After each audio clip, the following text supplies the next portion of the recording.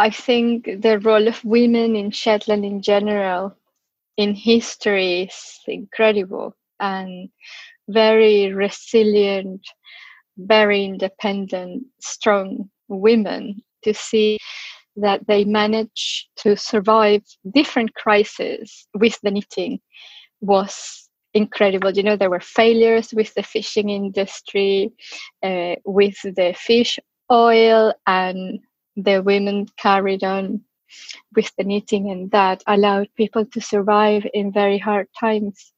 So I felt privileged to be part of that. Welcome to Mindful Business Founder, the podcast for fashion business founders seeking to build a meaningful and profitable business. I'm Liki Tang, and I'm here with you today to find out how mindful founders build strong businesses that deliver value to people and to the planet. Today, I'm delighted to share this conversation with my guest, Mathie Ventrion. Mathie is the founder of Mathie Ventrion, a knitwear brand based in Fair Isle in Scotland. Fair Isle is the most remote inhabited island in the United Kingdom. You have probably seen many Fair Isle-inspired sweaters every winter, but not many of them have actually been made in Fair Isle because it's not only remote, but it's also a tiny, tiny island with not so many inhabitants.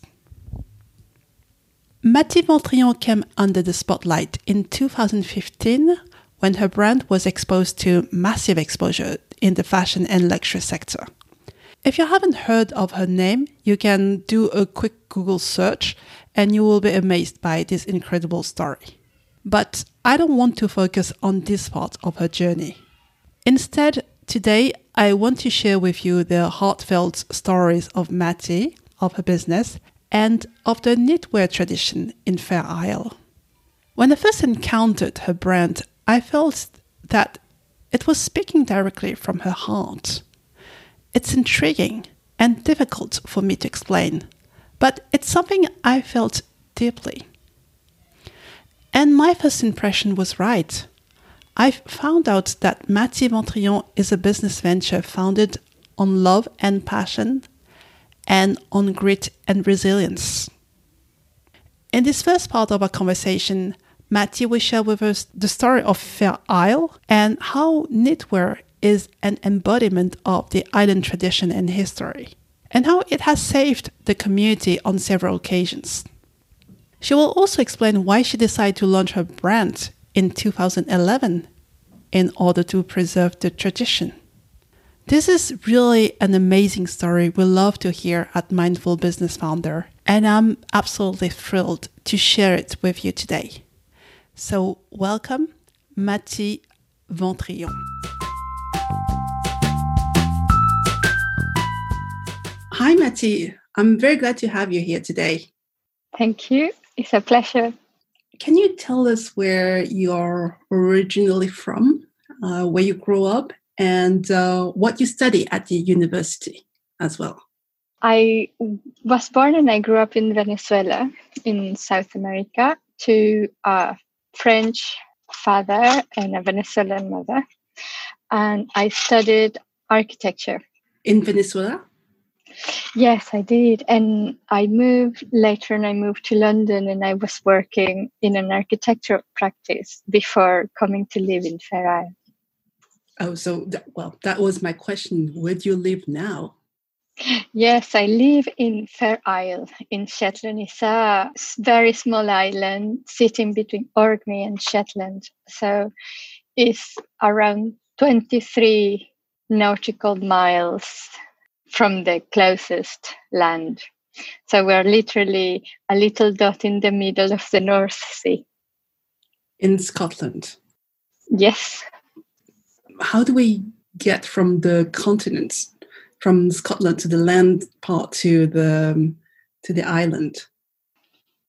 There's various ways of coming here. The fastest, if you fly to London, and then from London you take a plane to Aberdeen, And then from Aberdeen, a plane into Sombra Airport, which is the main airport in the Shetland Islands. And then from Shetland, you have to go to a small airport called Tingwall, and you take a small 6-seater plane into Fair Isle. So that's the fastest way to get to the island. So how long are we talking? Like, for example, if I decide from London to go and visit you, how long would that take me? There was a moment where you could do it in one day, and that was amazing. Taking the first plane, I think it was London City Airport at 8:55 with British Airways going to Edinburgh, and then from Edinburgh you will go to Sombra, and then you had just about time to drive to Tingwall Airport and catch the afternoon plane, which was at 4:00 in the afternoon. So you could leave London at 8:00 in the morning and be in Fair Isle at 5:00 in the afternoon. But that's not the case anymore. Now the shortest way will take you 2 days, so you will have to have a overnight stay in Shetland before reaching Fair Isle. And then you have the longest way, which is taking a train from London to Aberdeen, and then taking an overnight ferry that takes 12 hours, the Northlink. And then you arrive early in the morning, and you can take one of the morning flights from Tingwall to Fair Isle. So that is a good 2 full days traveling. And how many planes a week? We used to have about 13 planes per week, but now we are reduced to 1 plane a week because of the pandemic. Okay, because of the pandemic. Normally it's 13, so we have a winter and a summer timetable, and the summer timetable obviously is catering for visitors and tourism. So we have basically planes from Monday to Saturday. There's some days where we got 3 planes in a day, and some days where there's only 2. But effectively, we cover every day of the week. Brilliant. How many people live on the permanent basis on Fair Isle? We have approximately 54 permanent inhabitants, including young children. Yes. Oh, so we're talking about maybe 20 families, 20 households. Yes. There's 18 crofts in the islands. It's about 23 houses in total. And tourists, if they travel to Fair Isle, can they stay overnight? Are there guest houses, accommodations? Yes, there is. Unfortunately, in spring 2019, the bird observatory burned down completely. So that was one of the best accommodations, the Fair Isle Lodge. So it's not just the Centre for Research and Monitoring of Birds, but also offered accommodation. So they have really good quality guest rooms, ensuite, almost like a little hotel. And then there's a selection of bed and breakfasts in the island, and 1 self-catering accommodation. And how big is the island? The island is 15 square kilometers. 15 square. Oh, wow, it's very tiny. Yeah, it's very small. It's 3 kilometers wide in the widest part by 5 kilometers long. Mm-hmm. And what do people live off there? It's mainly a crofting community. So every croft has sheep in their land, and they're bred for the market. So it's basically for the meat industry. And then is the wool. I will say that the main activity is crofting. And then we got services. So obviously everyone that is employed to provide services to the island. So roadworks, the ferry, transport. education, health. So people do get employed. And we have our own electricity company because we have a system, a combination of solar power and wind power to supply the island. And in fact, it was, I think, one of the first communities in Europe in the 1980s to produce electricity to sustain life completely, so without having to rely on anything else. And it's been like that since then. So, but I guess that there were many more inhabitants on Fair Isle before. Yes, in fact, I arrived in the island in 2007 and it was around 74 people. I think we probably got a point where we were nearly 80. You do need people in small places like this. So we are now on a period where it's a bit of a struggle. I mean, we got approximately 24 adults between 25 and 60. And these are the adults that take most of the jobs and responsibilities. So we all share. I run my business full time, but also I'm part of the fire service and the crew that attends the aeroplanes. So we have a regulated airstrip. I'm the fire crew that attends when a plane is taking off or landing. So it is, and you know, people work on the boat, so everyone has multiple jobs, plus running their craft. So a lot of people have their own businesses, but also they do community work, whether it's with the electricity company, the transport, or, you know, maintenance of the roads, it's that kind of thing. So it's a very close-knit community that you live in. Very much so, yes.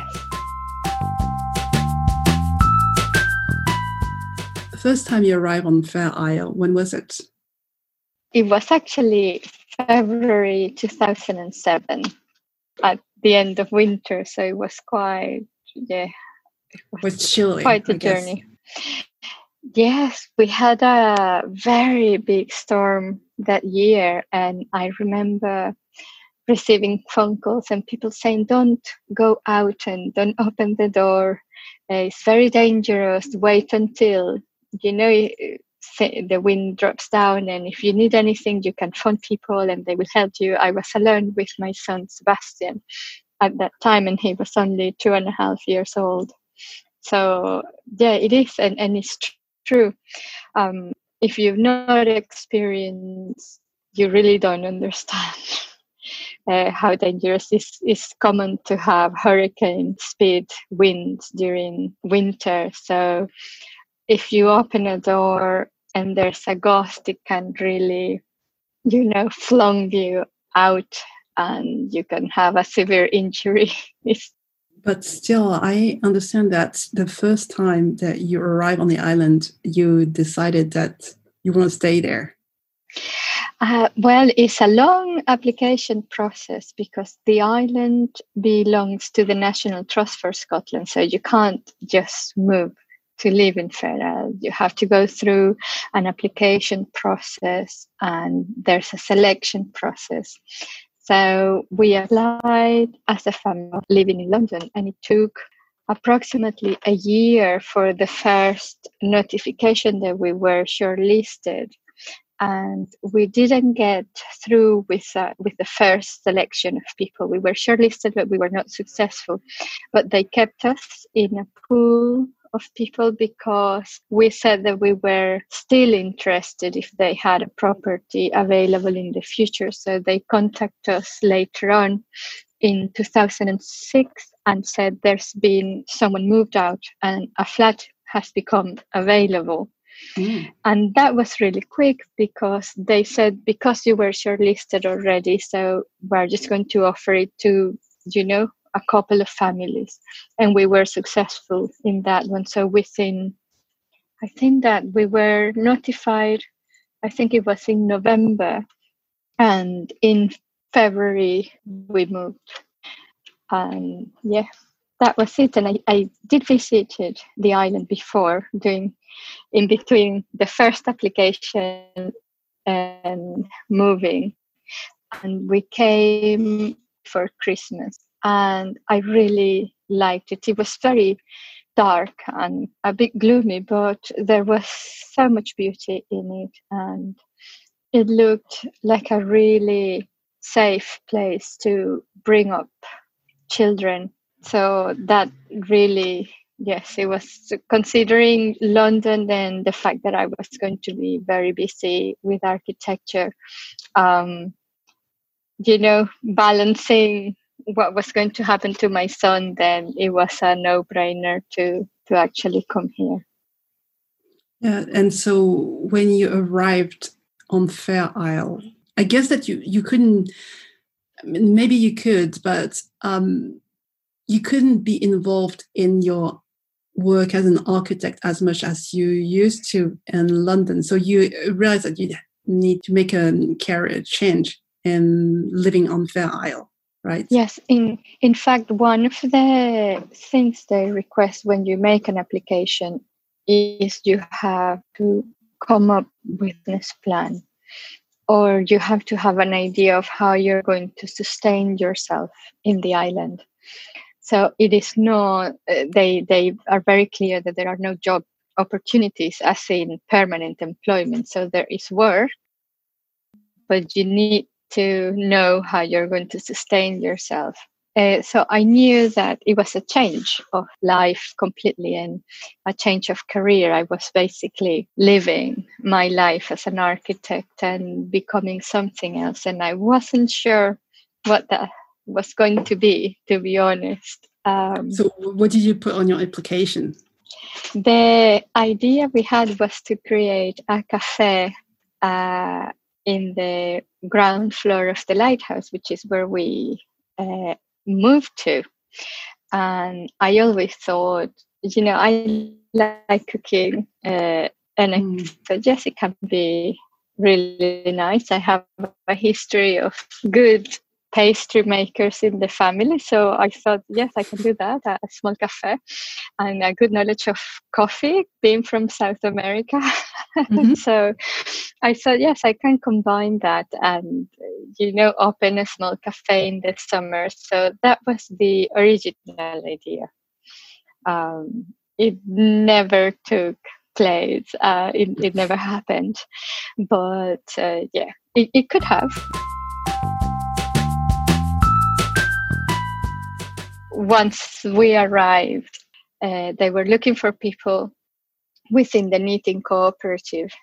And I showed interest, and they showed me how to do finishing for a few weeks, and they thought I was really good, so they kept me working in the cooperative, and that's how I learned to knit, and I learned about feral knitting, and I fell in love with it. And I think it was the more I discover about the tradition and the heritage, the fonder I grew of the knitting. I think the role of women in Shetland in general in history is incredible, and very resilient, very independent, strong women. To see that they manage to survive different crises with the knitting was incredible. There were failures with the fishing industry,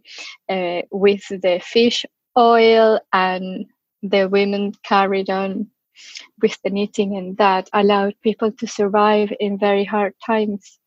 So I felt privileged to be part of that.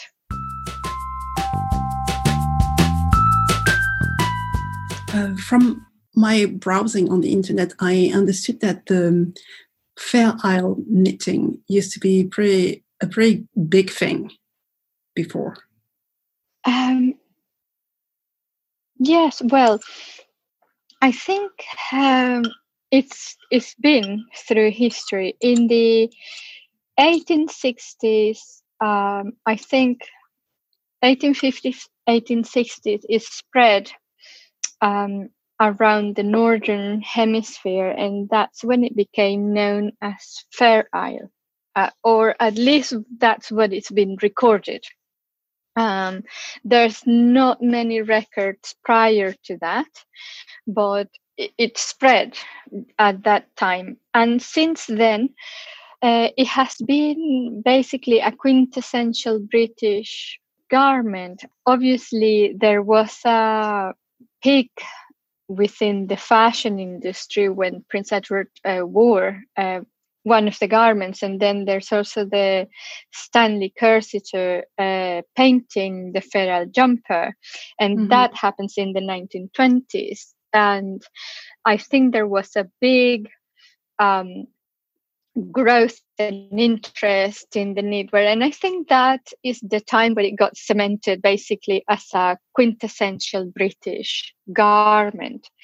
And since then, I think it has had a presence always around Christmas time, winter. It always appears in later on in the 1980s with the introduction of industrial knitting machines, and with the introduction of the hand frame knitting machines to the islands. Yes, it grew in popularity. So a lot of the term became applied to any stranded knitting, basically, that will have a motif in it. So everything that had motifs and more than two colors was called Fair Isle. And since then, it hasn't stopped. So in the 1980s, you notice the appearance of garments within designers, in the catwalks, also the high street shops. And that is a trend that has continued non-stop. Every winter, there is a feature of Fair Isle motifs within the fashion industry. And we have a revival now to the more traditional garments, specifically the V-necks, the tank tops or sleeveless V-necks for the male fashion, because there's been a revival of the British gentleman and kind of the fashion of the 1930s, with Downton Abbey and that kind of programs. So, so you see a lot of people wearing beautiful V-necks, and you see the likes of Dax have a lot in their winter collection, a lot of the traditionals, and I think they buy from a producer in Shetland. So they're industrially made garments, but they are, they're using Shetland wool, and they use the traditional Shetland patterns. So that's actually quite good. And so I don't know if it has slowed down. I think there's still a demand for it. And well, actually, my impression is that it's not that all Fair Isle knitwear come from Fair Isle. No, not at all. In fact, that already happened in the 19th century. There was a mass emigration in Fair Isle in 1862, where 150 people left the island. So there was half of the population in one go. They left in the spring that year, and a lot of them went to New Brunswick in Canada. Okay. And a lot of people also went to Orkney. But it was a big, big impact for knitters in the island. And interestingly enough, there was a supplier in Shetland who was trading Fair Isle garments made in Fair Isle. And the advert ran for 2 years, and then it stopped. And that was right after the mass immigration. And I wonder if there is a relationship with the shift from manufacturing garments in Fair Isle and then manufacturing the garments in Shetland. So because some people say that it has to do with the decline of demand for lace knitting, which was the main knitting that was done in Shetland. And as that demand declined and a demand for Fair Isle knitwear increased, knitters started to shift and they started to knit Fair Isle. And I think that was really the moment where the island basically, it's not that it lost its uniqueness in terms of the need where they were manufacturing, but I think that is the moment where things shifted and the garments started to be manufactured somewhere else. And then in the 1980s, with the introduction of the industrial knitting machines that could produce what is called stranded knitting, then that was it. So everyone could basically produce these garments, and even a lot of the motifs that you see in the high street and a lot of the definition of Fair Isle has become generic, and it doesn't necessarily reflect the motifs and traditions of the island. But it's been also a positive thing because it has kept the interest and it has kept the knitwear alive. If it wasn't for that, I mean, with the amount of people knitting at the moment here in Fair Isle, it would have been impossible to continue. And it is in decline. I mean, at the moment, we have 4 commercial knitters in the island, and the production is very, very small. So one of the businesses, there's another lady that has an online presence, but she makes hats and accessories. And then there's another one that's doing accessories, but they tend to sell to visitors. So the production is so small that, yes, we are really at a very fragile moment in time. Things in Shetland are slightly different. So there is a increase in young people involved with the knitting. The big companies that produce the wool are also entering into the manufacturing of garments using their own brand, and they are selling outside the island. So that is a complete different story. So while it seems to be booming in Shetland, Fair Isle is at a very fragile moment. I think it has to do with the lack of people, and also the fact that we are not united since the dissolution of the cooperative. I think when you have people working on their own, then you have your presence weakens. And when was it, the dissolution of the cooperative? In 2011, in September 2011. So there's no cooperative anymore on Fair Isle? No, unfortunately, there isn't. The first time you got acquainted with knitting was through the cooperative, and yes. And then you were very gifted, and so you made a decision. What was this decision? Well, I kind of got thrown into it when they dissolved the cooperative. I was heartbroken. I thought, wow, it was a moment where I was just discovering the knitting, and I was getting more and more involved with the history, and I was starting to research about the connections, with the Baltic countries and the trade, the movement of the garments, the similarities with some of the Dutch patterns, and the stories of, just reading letters and accounts of the teachers and the priests that came to visit Fair Isle in the 1850s. So you really did the historian work, the work of a textile historian.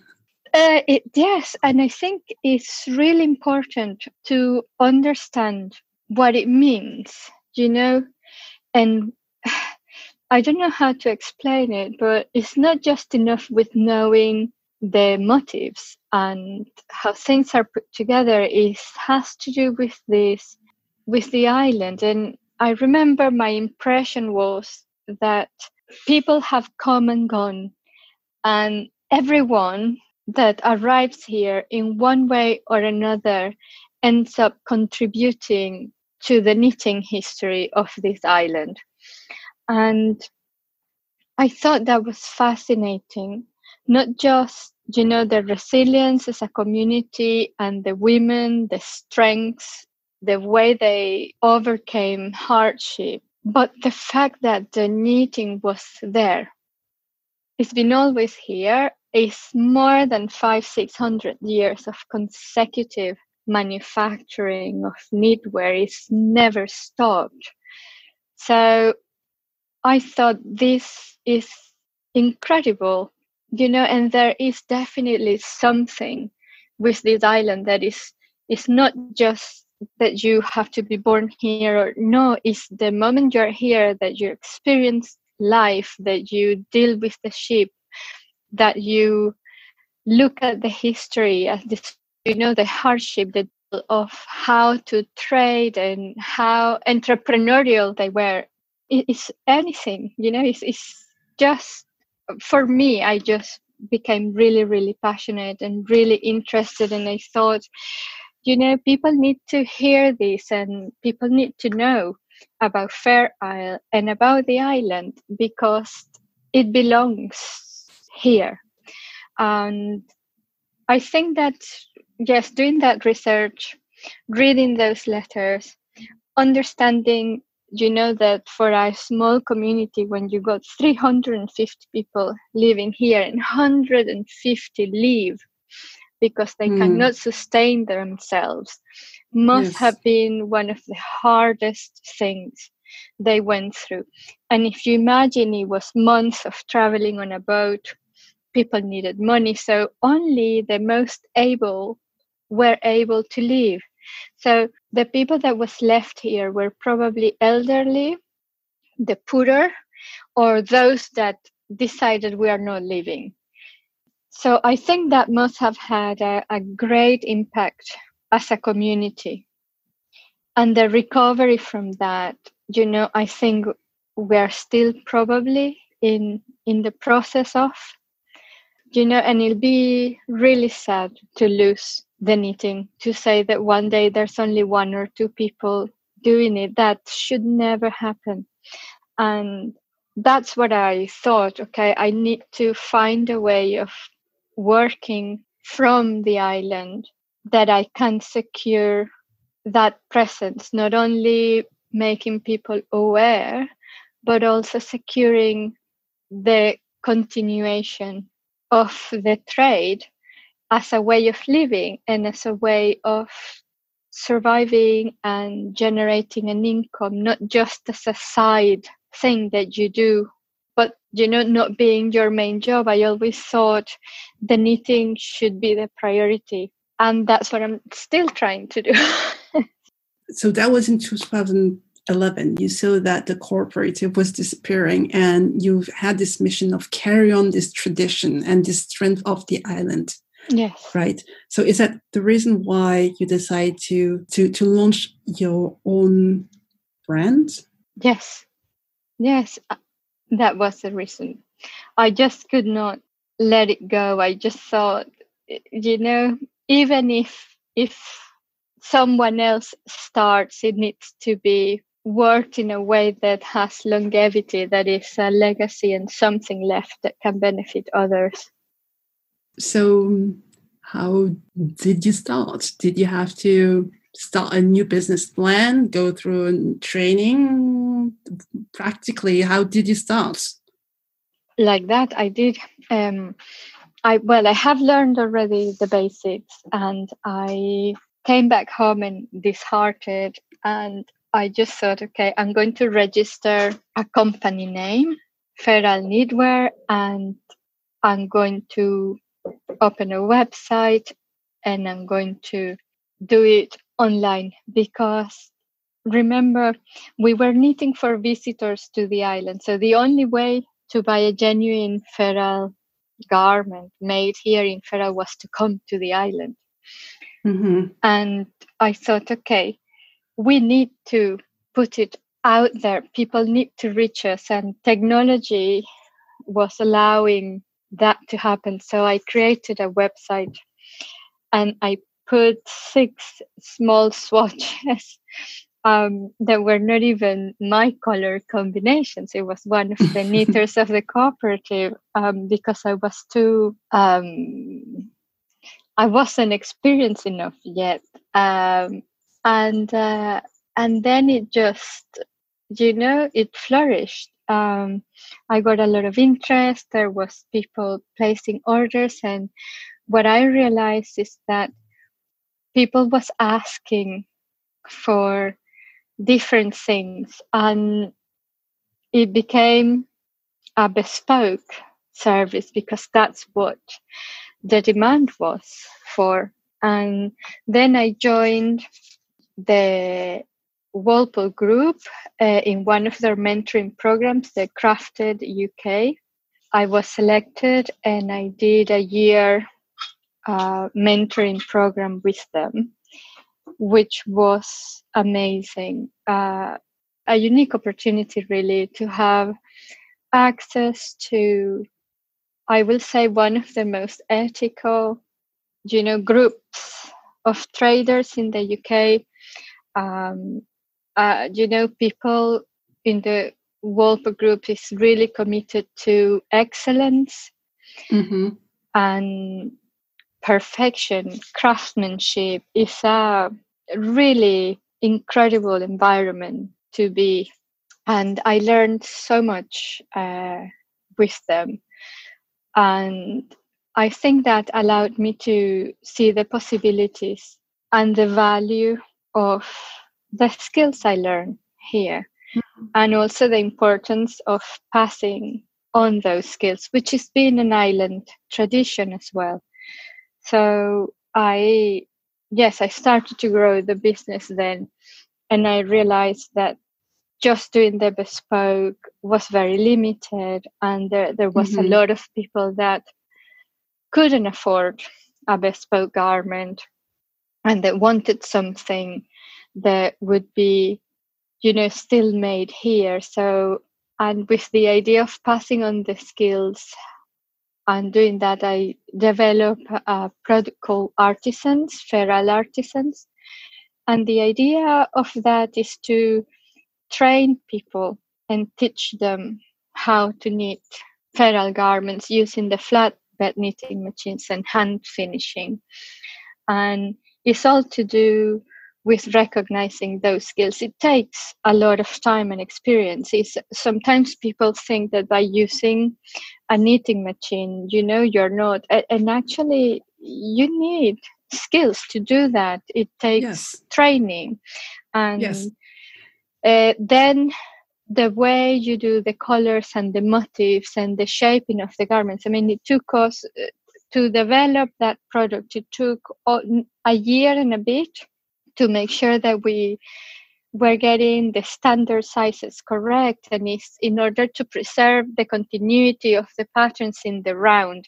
Is one of the most challenging design things, because you are working with specific repeats, and in order to achieve a size, you either cut your patterns in half or a quarter when you're joining the seams on the sides, which we avoid at all costs. So to actually reach the sizes, we have to work with tension, and it is a very, very complicated thing to do. And so, but we develop the standard sizes, and they fit beautifully. So that was quite a lot of work, and the system allow us to have someone trained within 2 weeks to produce the garment. I think that was very successful, and the idea is to work with interns and hopefully move to apprenticeships one day. But then there's, a lot of limitations to achieve that. We have constraints within the accommodation settings in the island. There's no place basically to accommodate interns, and that has been probably the biggest challenge is getting people in. Everything that has the label artisan, Fair Isle Artisans or Matty Ventillon is made on Fair Isle. Everything is made on Fair Isle, right? Yes, by hand in Fair Isle. By hand in Fair Isle. Yeah, no hand knitted, but it's made by hand because the machines are manually operated and you only produce the flat panels, and then you have to do all the finishing by hand. And do you use special type of wool? We use Shetland wool. Mm. And as I said, the wool is sourced by a local spinning mill in Shetland that's been a family-run business since the 19th century. I think it's 1880s when it first started, and they still have some of the original machines. And yes, it's incredible, and the quality is very good, and the yarn is still very soft compared to other sheep wool available in the country. So Shetland is still one of the softest that you can find from a sheep, except from Merino, of course, that it's a complete different thing. But British wool, yes, is still one of the softest one. Yeah. So the limitation comes from the knitters, and which is actually limited by the space that you can have to accommodate people, and also from the wool. Yes, I mean, and accommodation is a big issue because, as I said to you, we do have B&Bs and we do have a self-catering, but this is, you can't really have someone for 3-6 months at the time living on a B&B, and it'll be competing with the tourism, which is the base for these businesses in this accommodation. So it becomes way too expensive. So there's nothing at the moment available to accommodate interns. So I have had interns in the past, and my last intern became an employee for 3 years, and now she is running her own business here in the island. And so it is, and that was one. And I have had, I think, approximately 6 interns, and they have all had to stay in my house. So it's, you can't it's really, nice, but you can't run a not business. For too long. No, you can't run a business like that. So I have a lot of constraints, and I think that's one of the issues with growing, that the possibilities of growth are very limited by geographical constraints and social constraints. So it's really barriers, big barriers to overcome. I hope you enjoyed listening to the amazing story of Matty, of Fair Isle, of its history, and of its women. This is such an inspiration. I still haven't bought my piece of knitwear from Fair Isle because it has so much value in it, and it's like a once-in-a-lifetime purchase of a garment that I would cherish all my life and pass it to the next generation.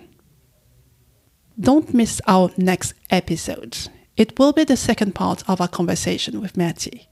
We'll go to a more hands-on level in our conversation and discuss in detail some of the challenges in Matty's business and learn how to nurture an inspirational brand. Thank you so much for listening. Take care and talk to you soon. Did you like this episode? If you enjoyed listening to Mindful Business Founder, you can share this with your friends who are also on the sustainability journey. You can also subscribe and leave a review on iTunes to help other people like you find this podcast. Bye now and talk to you soon.